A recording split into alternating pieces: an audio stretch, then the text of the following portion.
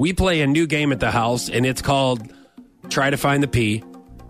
I know it's a very original title. I don't know if you guys have ever played this game before. If you do have pets, maybe kids. That's true. Maybe if you're potty training. Maybe one of your kids really enjoys peeing in the corner plant in your house. No. It could happen.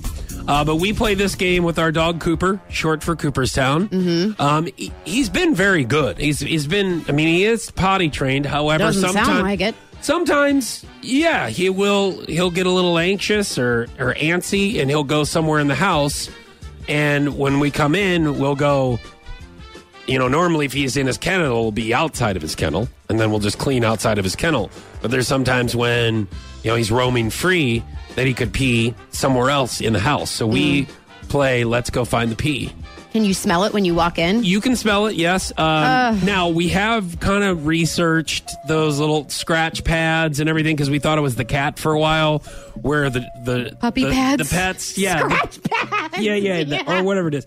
The pets are attracted to these pads, and then they go pee in the pad, and then you empty the pad, right? Yes. Well, Miss Research, because she loves to research. Yes. Emily has researched, and she's gotten mixed reviews. So it's like, all right, well, let's hold off on the puppy pad or whatever it is, the pee pad, and let's just get those smelly good things that you plug into the wall. Oh, to just don't try to get the pee on the puppy pad. Just mask it. Just mask the pee. Because we're hoping to be successful at our game. And once again, the game is let's try to find the pee in the house. You because need to once figure we out find why he's doing this.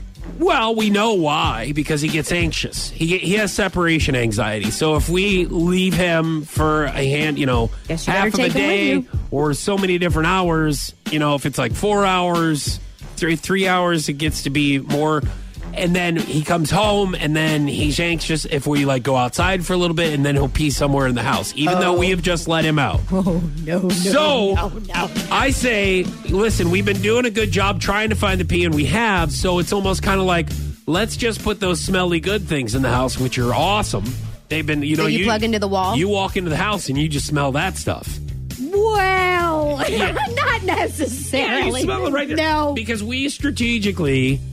No. Put them to where right when you walk into a doorway or whatever, that smelly good thing is right there in the plug-in. To those of us who don't have animals, we will be able to smell the pee covered up with the smelly good things. But you're not going to smell the pee because we're pretty successful at the game.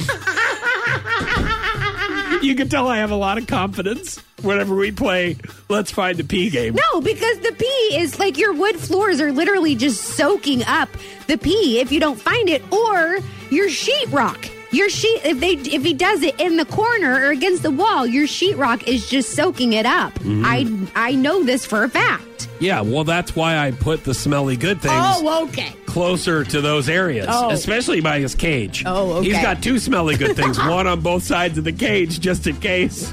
No, you need to figure out what you can do to keep him from being anxious other than just never leaving his side. I think that you need to get another dog. Yeah? I think that you need to get another dog because he doesn't get along with George the cat because he's a cat and nobody likes cats. You need to get him a buddy. If you want him to stop peeing in the house, you need to get him a buddy so that he doesn't have separation anxiety. Okay.